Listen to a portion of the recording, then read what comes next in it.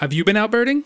Outbirding with Field Guides is the new birding video series you've been hearing about. The latest episodes from Lima, Peru, Arizona, Brazil, Cape May, and the Prairie Potholes include adventure, conversations with fascinating bird people, and field pointers. Remember, even when you're at home, you can always go outbirding with Field Guides. Join the fun at outbirding.com/ABA.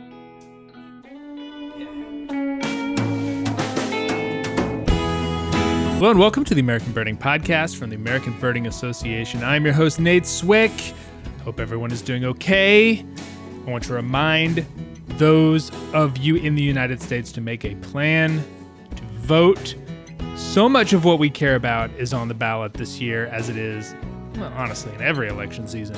We've talked about it a fair bit here in the abstract in terms of the Migratory Bird Treaty Act and the Endangered Species Act and sage grouse and how policy affects them, but I think we as birders sometimes miss the fact that nearly every aspect of our hobby is impacted by the decisions of policymakers, not just at the federal level, but all the way down. You want to see more wildlife-friendly zoning decisions or more parks in places where there aren't parks? I mean, those are the results of city and county, even neighborhood democracy in action. Some of the places that I bird where I live are there because the city council and the city planner decided, hey, there should be a park here. And of course, I love my state's state park system, which is there because my state made it a priority to purchase that land, to build the infrastructure up, to staff those facilities with decent paying jobs, to attract individuals who manage the park in a way that makes it conducive to birding. This is all really important stuff. This is all stuff that is on the ballot, not at the top of the ticket where all the action is, but all the way down to the bottom. And I know I don't have to tell you all that, but consider it a reminder. Make a plan to vote because it's important. And if you want to listen to me talk about birds and voting more explicitly, I am going to be a special guest participating in the Awk the Vote movement on this Saturday at 6 p.m. Eastern Time. We will be phone banking for birds and the environment. Previous special guests include Jennifer Ackerman, Jonathan Franzen. So obviously, you might be slumming it a little bit with me. I'm sorry I didn't let you know when Jonathan Franzen was going to be on. But so it goes. We will be trying to convince people to vote or answering questions about what birds are at their feeders and why are they all pine siskins. You can get information and sign up at awkthevote.org. Perhaps I'll see you there. On the show today, way back in April, so far back that we were still a bi-weekly podcast, we had an episode about what birders are going to do to deal with the pandemic. Well, we're heading into winter, and those concerns are still on the front of our minds. My colleague and birding editor Ted Floyd is with me to talk about what we've learned, how it's going, what winter will look like in the year of the pandemic. He joins me after this week's Rare Birds.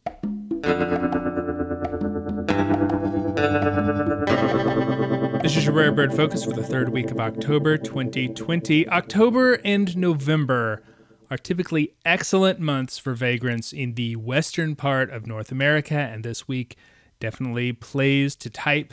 An oriental greenfinch in Florence, Oregon, that's in coastal Lane County, is a potential state first and only the third record of this widespread Eurasian songbird in the ABA area away from Alaska. The bird was seen at an RV park right on the coast, which caused a little bit of frustration to residents. Thank you to longtime Oregon birder Alan Contreras for smoothing over that potentially difficult situation and allowing many birders to see the bird a dozen or so at a time. That wasn't the only Asian visitor to Oregon this week. The state's second record of wood sandpiper was seen at Ankeny National Wildlife Refuge in Marion County only a couple days earlier, so something interesting definitely going on in the Pacific Northwest.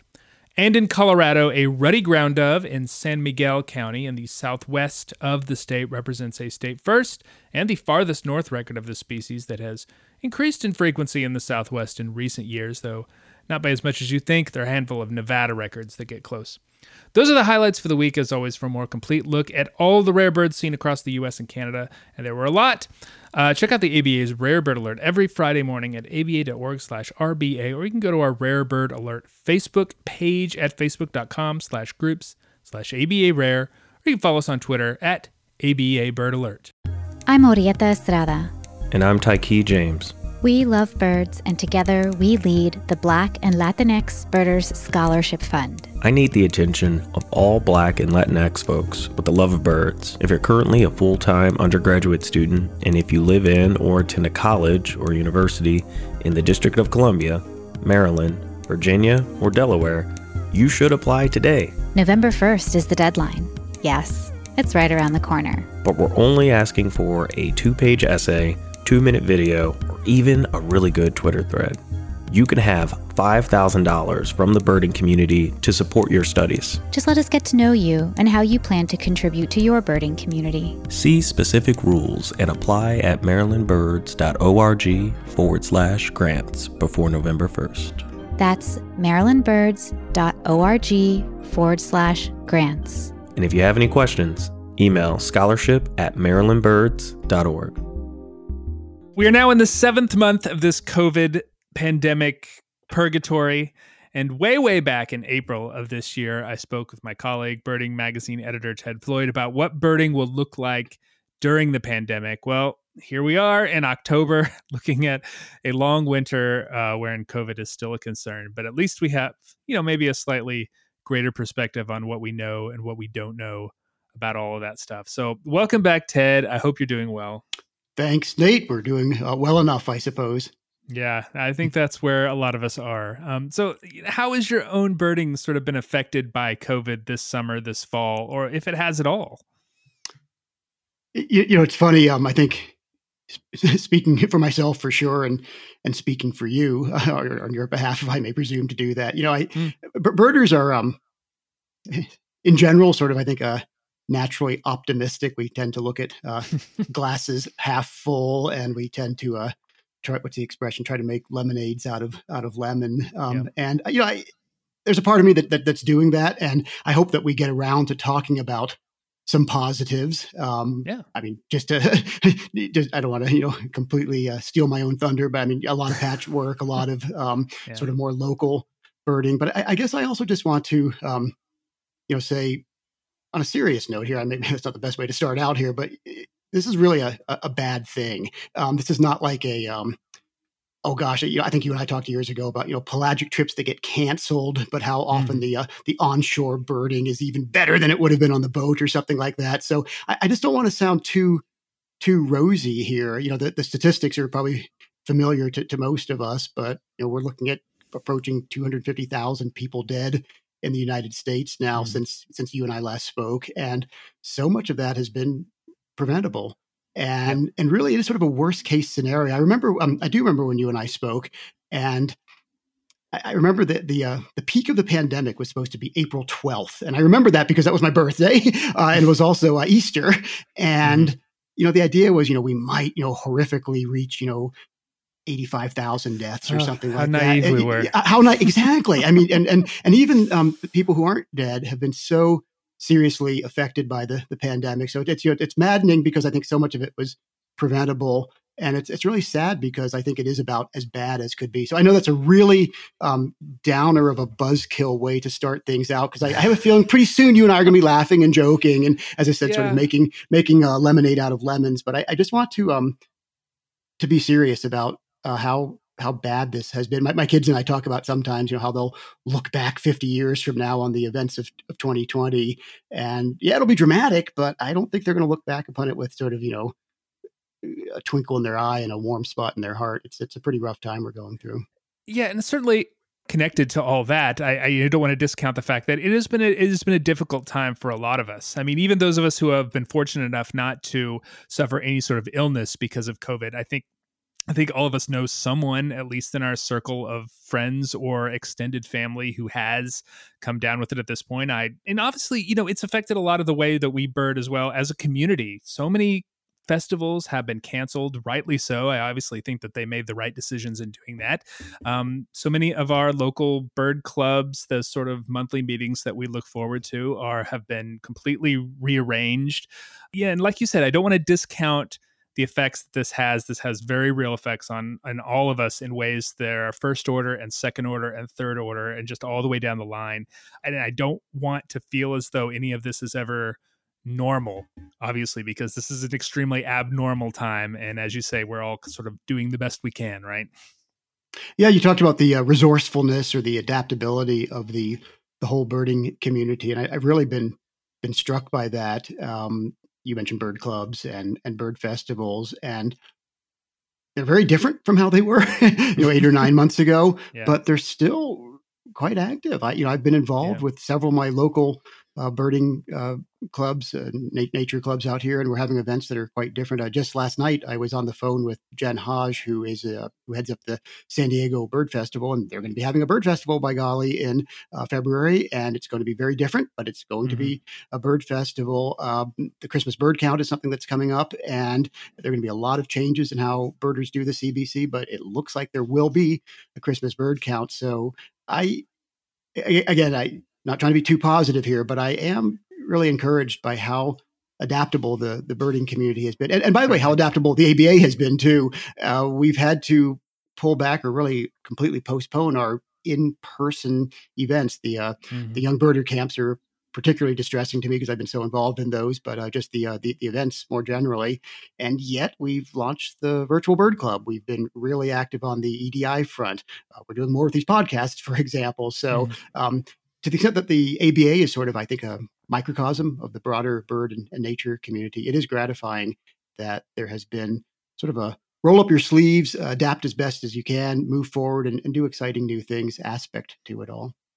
Yeah. One of the things that I found particularly interesting about my own personal birding is that the birding itself, the opportunities for birding have been fine on my part. I discovered a really nice place behind my house that I had never known about before that I can access and go birding. I found some really phenomenal birds back there that I would not have expected, all within like 2 blocks walking distance of where I live. But my opportunities for birding in the morning have been affected, not necessarily first order by COVID itself, but by, funnily enough, my kids' online schooling schedule. I really wish they would move all that online stuff to the afternoon, because all my best birding time in the morning is taken up like teaching my children how to copy and paste and how to connect themselves to the internet. And that has perhaps been one of the more frustrating aspects of this whole pandemic is like, I'm not birding, but not for the reasons you wouldn't necessarily expect. It's been disruptive, and that's sort of the most generous descriptor I can use there. Absolutely. Something as trivial seeming, for example, is getting out to one's local patch, or even when to go shopping, or these things are all affected by the fact that, at least speaking for myself, I think this is the case for you too. There are suddenly more people in the house than there used to be during the workday hours. Yep, absolutely. Yeah. Moving on to, that lemonade we talked about before. What do you think that we have learned as a birding community? Are there things that we have learned to do better? Certainly things that we appreciate more. Well, so you had better and appreciate. I realize that's a multi-part question. Right. So I'll get to appreciate first. That seems simplest. Practically everybody I've spoken to has been forced into more patchwork. That is to say, local birding than they used to be. And I'm not hearing a lot of grumbling on that front at all. I think people are finding, oh, by golly, there actually are cool birds around my house that I hadn't known about. On a very personal note here, you and I and others at the ABA sometimes talk back channel about our local patches, and my local patch, Greenlee Preserve here in Boulder County, Colorado, is one that I've actually added 4 life birds to, patch life birds to in the past month. And I do that about once every 2 years now. And, I'm at a rate about a life bird per week at the patch, because that's sort of the only place I'm at much of the time. I've gotten 2 county birds in my little area behind my house in the last 2 weeks, one of which was bay-breasted warbler, which was something of a nemesis for me for a very long time. And the other one was a cerulean warbler. I got a fall cerulean warbler, which is actually quite a good bird in North Carolina. And same here. I think I am averaging about 1 county bird per month now. And that was back to pre-pandemic, 1 county bird every 2 years or something like that, just by virtue of getting out locally so much. The other thing too is that since I'm blessed with kids who have outdoor inclinations, we're spending a lot of weekends a little farther from home. We're not flying anywhere, and we're not really even driving all that far. But I have made a lot of trips to secluded and unpeopled places in the foothills and mountains that have actually been new to me in the past 5 or 6 months. So that's been a sort of a nice aspect to birding during the pandemic for me as well. Yeah, we've done the same thing, actually. Discovered a couple new state parks that I have not been to before that were really pleasant walks. And, I'm sort of into county listing total ticks here in North Carolina, and I was able to make a little bit of headway on that, which was a lot of fun. Yeah. So you had that 2-part question. We've just dealt with the second part, which was appreciate. You also said sort of how have we gotten better? And that's a somewhat more ponderous matter. I think many of us have actually gotten better at bird identification. We're paying more attention. We just have this sort of a more sort of fine-tuned outlook on the comings and goings of birds. I think that we're certainly getting more aware and probably better at the whole engagement of the birding community. It's a paradox, even though there are all these social distancing restrictions in place now. I'm nevertheless encountering more birders in the field than ever before. Now we're keeping our distance and we're wearing masks and we're doing virtual fist bumps instead of shaking hands. But I am encountering so many brand new birders, either brand new to birding or brand new in my experience. And I think that, again, speaking on behalf of myself, I think on behalf of many of us, we're getting better at community, at engaging other birders out there, whether they're people whom we just didn't know about or who actually didn't even know about birds until we encountered them a while ago. So that's a positive to me. I also think that the maybe sort of, if you will, the key values, the non-negotiable values of the ABA and the birding community have really strengthened as a result of the pandemic. I know that birding is 90% about fun, but there are some real virtues that I think we consider to be essential to birding.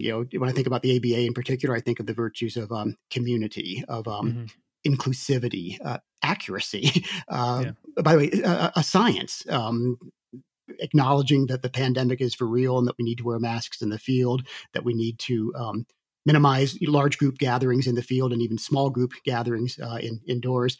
Those are all things that have come out of the pandemic that are affecting bird watching in the ABA. And again, I just think we're better at those things I rattled off. I can't remember them all now, but community, inclusivity, accuracy, science. And I hope that those lessons continue with us long after the pandemic is over.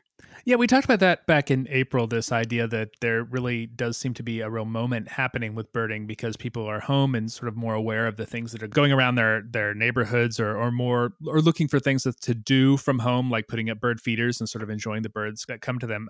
It has been really gratifying to see that continue. I don't think that has really tailed off. I mean, we've seen a lot of very exciting things like say Jason Ward on Wait, Don't Tell Me. Just a couple weeks ago. I mean, that it goes to show that this birding thing is growing. That the frustrating part of it is that we are all sort of stuck at home, sort of trying to steer the ship remotely, trying to get people into, excited about birding without sort of the regular tools that we've had available to us, like bird club meetings and bird walks and things like that. Though I have seen some clubs kind of wading back into the bird walk, pool a little bit more. I think knowing what we know about COVID and the coronavirus and how it's spread primarily indoors and primarily among people who are in close proximity, it does feel as though we can responsibly sort of get back into some of the things that we enjoyed before this happened. I agree. And I don't know if this is, I'm not sure if I'm pushing back at something you said or if I'm amplifying something you said, but yeah, I'm picking up on a marked uptick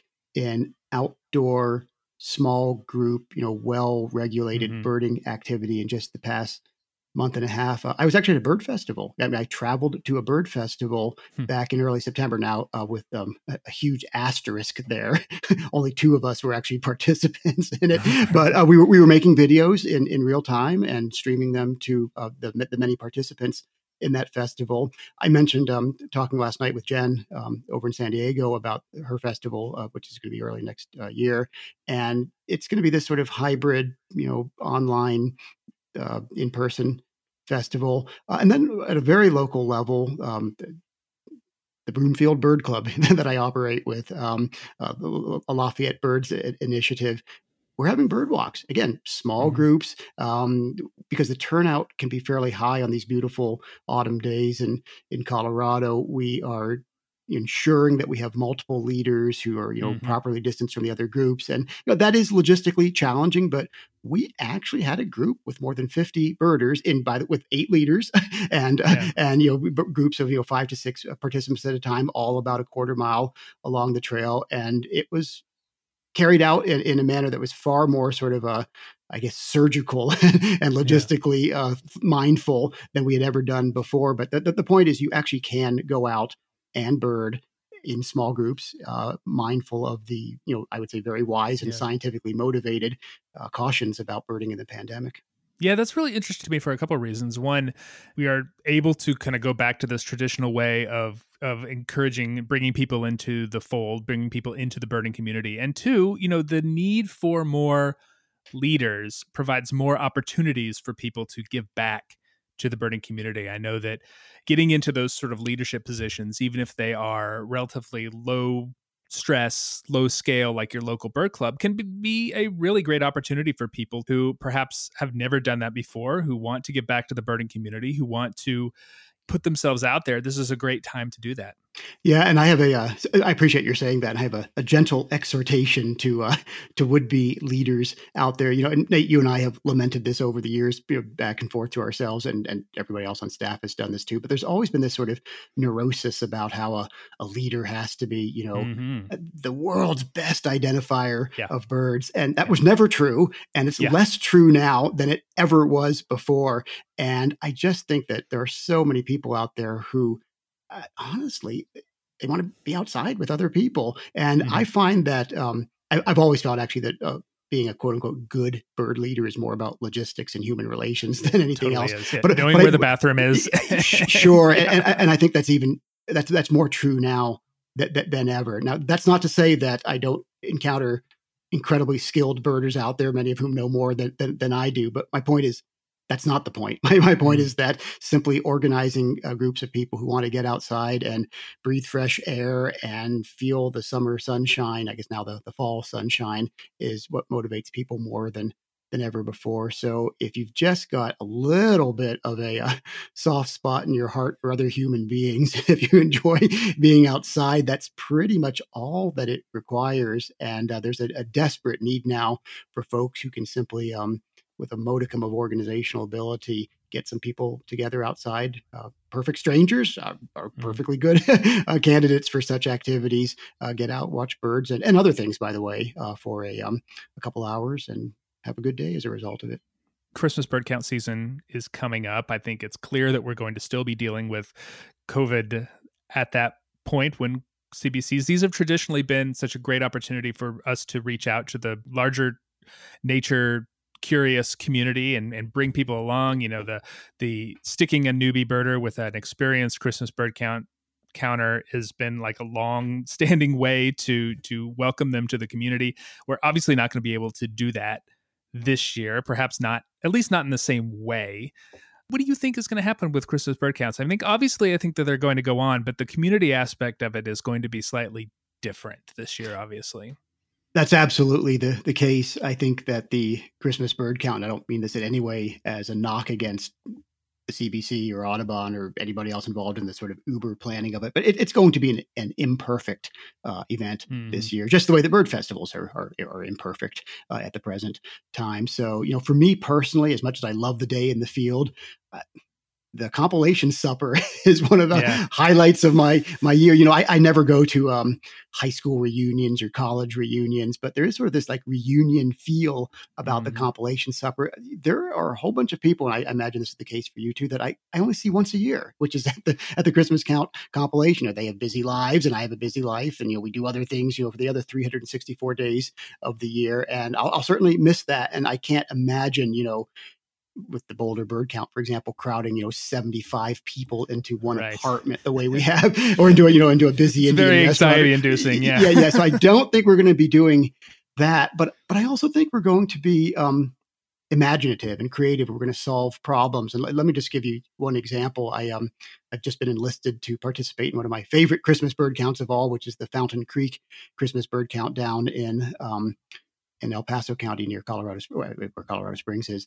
And I remember a couple of years ago, just due to a miscommunication, the building that we were supposed to have our lunchtime roundup in was not available to us. So we had our compilation outside with a fair bit of shouting across the parking lot. And we laughed about it. And, how could the compiler have, made that mistake? And he's a totally great guy, don't get me wrong. But, I think we're going to have to do that again. I think it may be really quite entertaining and sort of heartwarming. So we'll adapt. We'll somehow have mini outdoor compilations, but things will be compilations over Zoom. Well, as if we're not all Zoom fatigued by now. We shall see. Yeah. So anyhow, that is coming up, and the Christmas bird count will be different. I think is probably the best thing I can say. Yeah. As you say, I sort of mourn for the loss of the compilation supper, the compilation roundup. I mourn for the loss of, getting into a car with a total stranger and being friends with them by the end of the day. I just say, I don't want to be too positive because I do want to, make clear that this is a serious thing. And I do think it's important to sort of mourn these losses that we're not going to be able to do this year. And hopefully, fingers crossed, 2021, we're going to be doing it again, but I don't think anyone can even see that far ahead. It's very strange, but I'm definitely going to miss all that stuff. Yeah, you mentioned 2021, and I assume you mean the end of 2021. Correct. The next Christmas. Yes. Yeah, and that actually, it's funny. I guess I'm taking control of the conversation from you now here, but it's something something that popped into my mind was that I think that there will be some salutary long-term changes to how we bird. I remember at the beginning of the pandemic, Dr. Fauci was saying that one of the casualties, if you will, of the pandemic will probably be handshaking. That we as a society probably just won't shake hands as much, even 25 years from now as we do now. And he rattled off all of the positive health benefits of not shaking hands. So that's one example there. But I wonder also about how we as a community will be impacted long-term in positive ways because of what's come out of the pandemic. I do feel that we're going to cherish and value, as I said, community and inclusivity more than ever before. Having it all sort of taken away from you, as it has been in the past 7 or 8 months, is something that I think causes you never to take it for granted again. So I see positive developments for community, diversity, science, and so forth coming out of the pandemic, and probably just little tweaks and changes to how we bird that maybe we're not even foreseeing right now, but that we'll look back on 5 or 10 years from now and say, hey, yeah, actually, this is an improvement. So I'm optimistic on that front. Yeah, I hope so. I think that those things, I think that we definitely will appreciate those things more than we ever have. And it's not just birding aspects. I mean, it's just all sort of community aspects that I'm missing. I tell you, like, because we are, this is not a birding thing, but just a community thing. Like, we are season ticket holders to our local mid-major college basketball team here in Greensboro, and like being in a crowd and cheering for a team is something that I know it's something that at the moment doesn't feel like a big thing, but right now, boy, it feels like something you'd want to do more than just about anything. And I think a lot of those aspects of birding are going to be like that. I know that there's going to be a light at the end of this. I feel like we're going to get through it, but I don't want to dismiss the idea that, people are really missing these things right now. And I think that it's right for us to kind of talk about why we miss it. Yep. No question about it. Yeah. Looking forward to that wonderful day when COVID is finally, if not completely behind us, at least not at the front of our minds. What are you looking forward to most Well, I have sort of a hedonistic answer to it, and then sort of a more thoughtful answer. So honestly, don't get me wrong, I love Colorado, and I love Boulder County, and I love Lafayette, but I am kind of itching to get away again. I was sort of reflecting with one of my kids the other day about how I think it's the case that I've done less out-of-state travel this year, certainly than any of my 40 years as a birder, and I'm pretty sure any of my 52 years as a human being. I might have to get my parents to confirm that. But even when I was 3 or 4 years old, we would travel out of state several times a year to see relatives. And I've been out of state once this entire year. It was just a short day trip with one of my kids up to Wyoming, which is not far away from here at all. So honestly, even if it's just getting out to North Carolina to see you, or something more exotic, international travel, I honestly am looking forward to that again. I really do miss it. On a more, as I said, I don't know, sort of a somber or serious note, I am looking to sort of a restoration of sort of real in-person community. I meant what I said about sort of being sort of in awe and really sort of admiring the ability of the bird community to cobble together a sort of a substitute birding experience with Zoom meetings and virtual bird clubs and online bird festivals. And that's great. And I really admire the birding community for that. But there's just something wonderful about having 100 or more people together, maybe not all looking through a scope. We've learned that that's how a lot of bacteria can be transmitted. But it's like handshakes. Right. I have a feeling that sharing views at the scope may not be something we ever fully go back to. But nevertheless, the idea of just having 50 or 75 or 100 people all gawking at the same osprey nest or admiring the same a little feeding flock of pelagic birds off a boat or on a boat or something like that is something I really do hope we get back to. So I'm looking forward personally to getting away from Colorado, and on a broader note, I'm looking forward to sort of some semblance of normalcy, bigger in-person gatherings, properly regulated and sort of carefully considered, but more or less a return to the way we used to do things. Yeah, the travel one hits very close to home for me as well. I had some very exciting travel plans for this year that unfortunately were put off. I'm looking forward to both birding and non-birding, and look forward to getting those back on track. I have a group of friends here in North Carolina that we get together periodically and just go to a bar somewhere in a common distance from all of us and just sit together and have some drinks and talk birds. And I miss that a lot. And there have been some fall evenings where we're sitting outside and watching the nighthawks fly over and just chatting with friends about birds and whatever. I'm really looking forward to that when that becomes safe again. So yep, totally concur. Yeah. Ted, thank you so much for chatting with me. Ted Floyd is our Birding Magazine editor and pretty frequent guest here at the podcast. Thanks so much for your time. Nate, thanks again for having me. We'll do it again some other time. I hope so. Maybe in person someday. Maybe so. All right, great.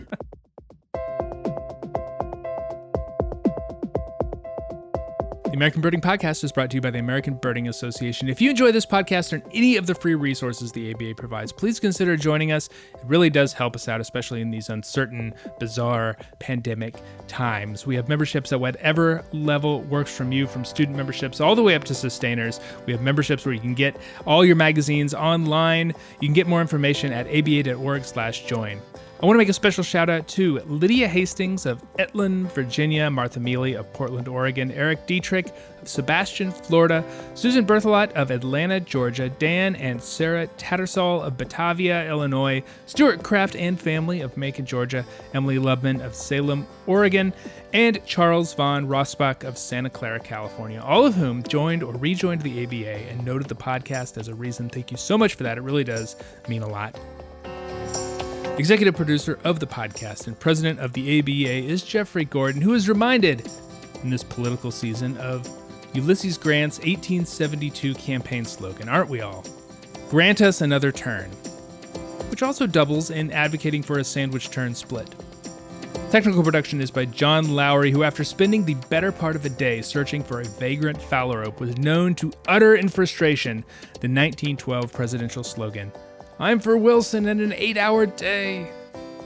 Additional help comes from Greg Neese and David Hartley, whose passion for small, skulky songbirds is best expressed by invoking Lyndon B. Johnson's 1964 campaign, "All the Way with LBJ." You can find us online at aba.org, on Facebook at facebook.com/birders, on Instagram at American Birding Association, and on Twitter at ABA. Who among us hasn't been inspired by Truman's 1948 slogan when you spot a drumming Leucana topicus villosus? You look at that bird and you can't help from yelling out, "Give 'em hell, Harry." Questions, comments, corrections can come to podcast@aba.org. I'm Nate Swick. Thanks for listening. Stay healthy, folks. See you next week.